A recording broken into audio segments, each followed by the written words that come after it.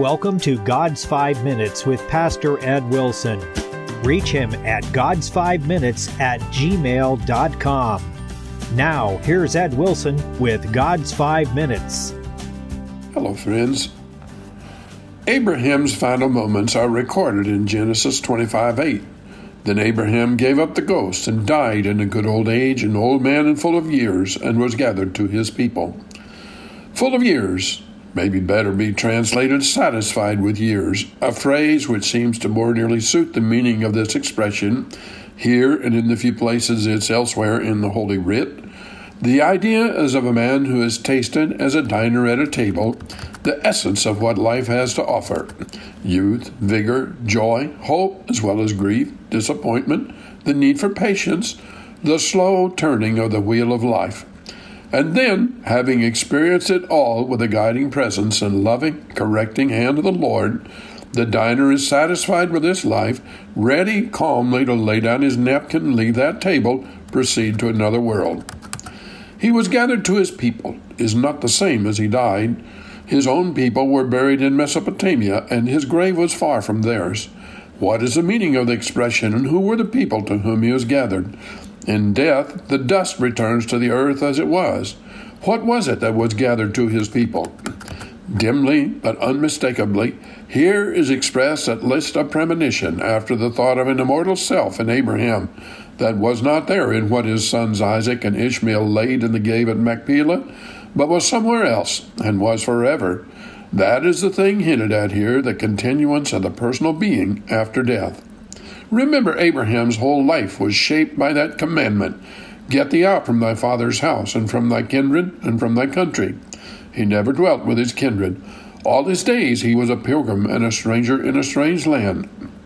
And though he was living in the midst of a civilization which possessed great cities whose wall reached to heaven, he pitched his tent beneath a terebinth tree at Mamre and would have nothing to do with the order of things around him. But because he looked for a heavenly city, he remained a waif, an outcast in the midst of Canaan all his life. And now he has gone to it. He is gathered to his people. The life of isolation is over. The true social life has begun. He is no longer separated from those around him or flung amongst those who are not congenial to him. He is gathered to his people. He dwells with his own tribe. He is at home. He is in the city. In the same way, friends, life for every Christian must be in some ways lonely. We no more fit into the edifices and ambitions of the world than did our spiritual forebear of so long ago. We are here like travelers, plodding lonely through the night and the storm, but soon to pass through the doorway into the light and hall full of friends. If we cultivate that sense of separation from these carnal things, of having our true affinities in the unseen, if we dwell here as strangers because our citizenship is in heaven, then death will not drag us away from our associates, nor hunt us into a lonely land. Instead, we go where many a broken tie shall be rewoven, and the solitary wanderer meet again the dear ones whom he had loved long since and lost a while. He was gathered to his people, and you and I will be gathered likewise. Let's follow with our thoughts and in our lives to have gone into the light, and cultivate in heart and character those graces and excellences which are congruous with the inheritance of the saints in light. Above all, let us give our hearts to Christ by simple faith in him, to be shaped and sanctified in him.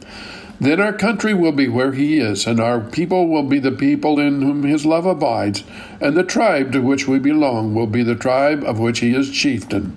So when our turn comes, we may rise thankfully from the table in the wilderness, which he has spread for us, having dined on as much of our life on earth as we desired, and quietly follow the dark-robed messenger whom his love sends to bring us to the happy multitudes that throng the streets of the city. There we shall find our true home, our King, our kindred. So shall we ever be with the Lord. Have you talked to him today? You have been listening to God's 5 Minutes with Pastor Ed Wilson. Reach him by email at godsfiveminutes@gmail.com.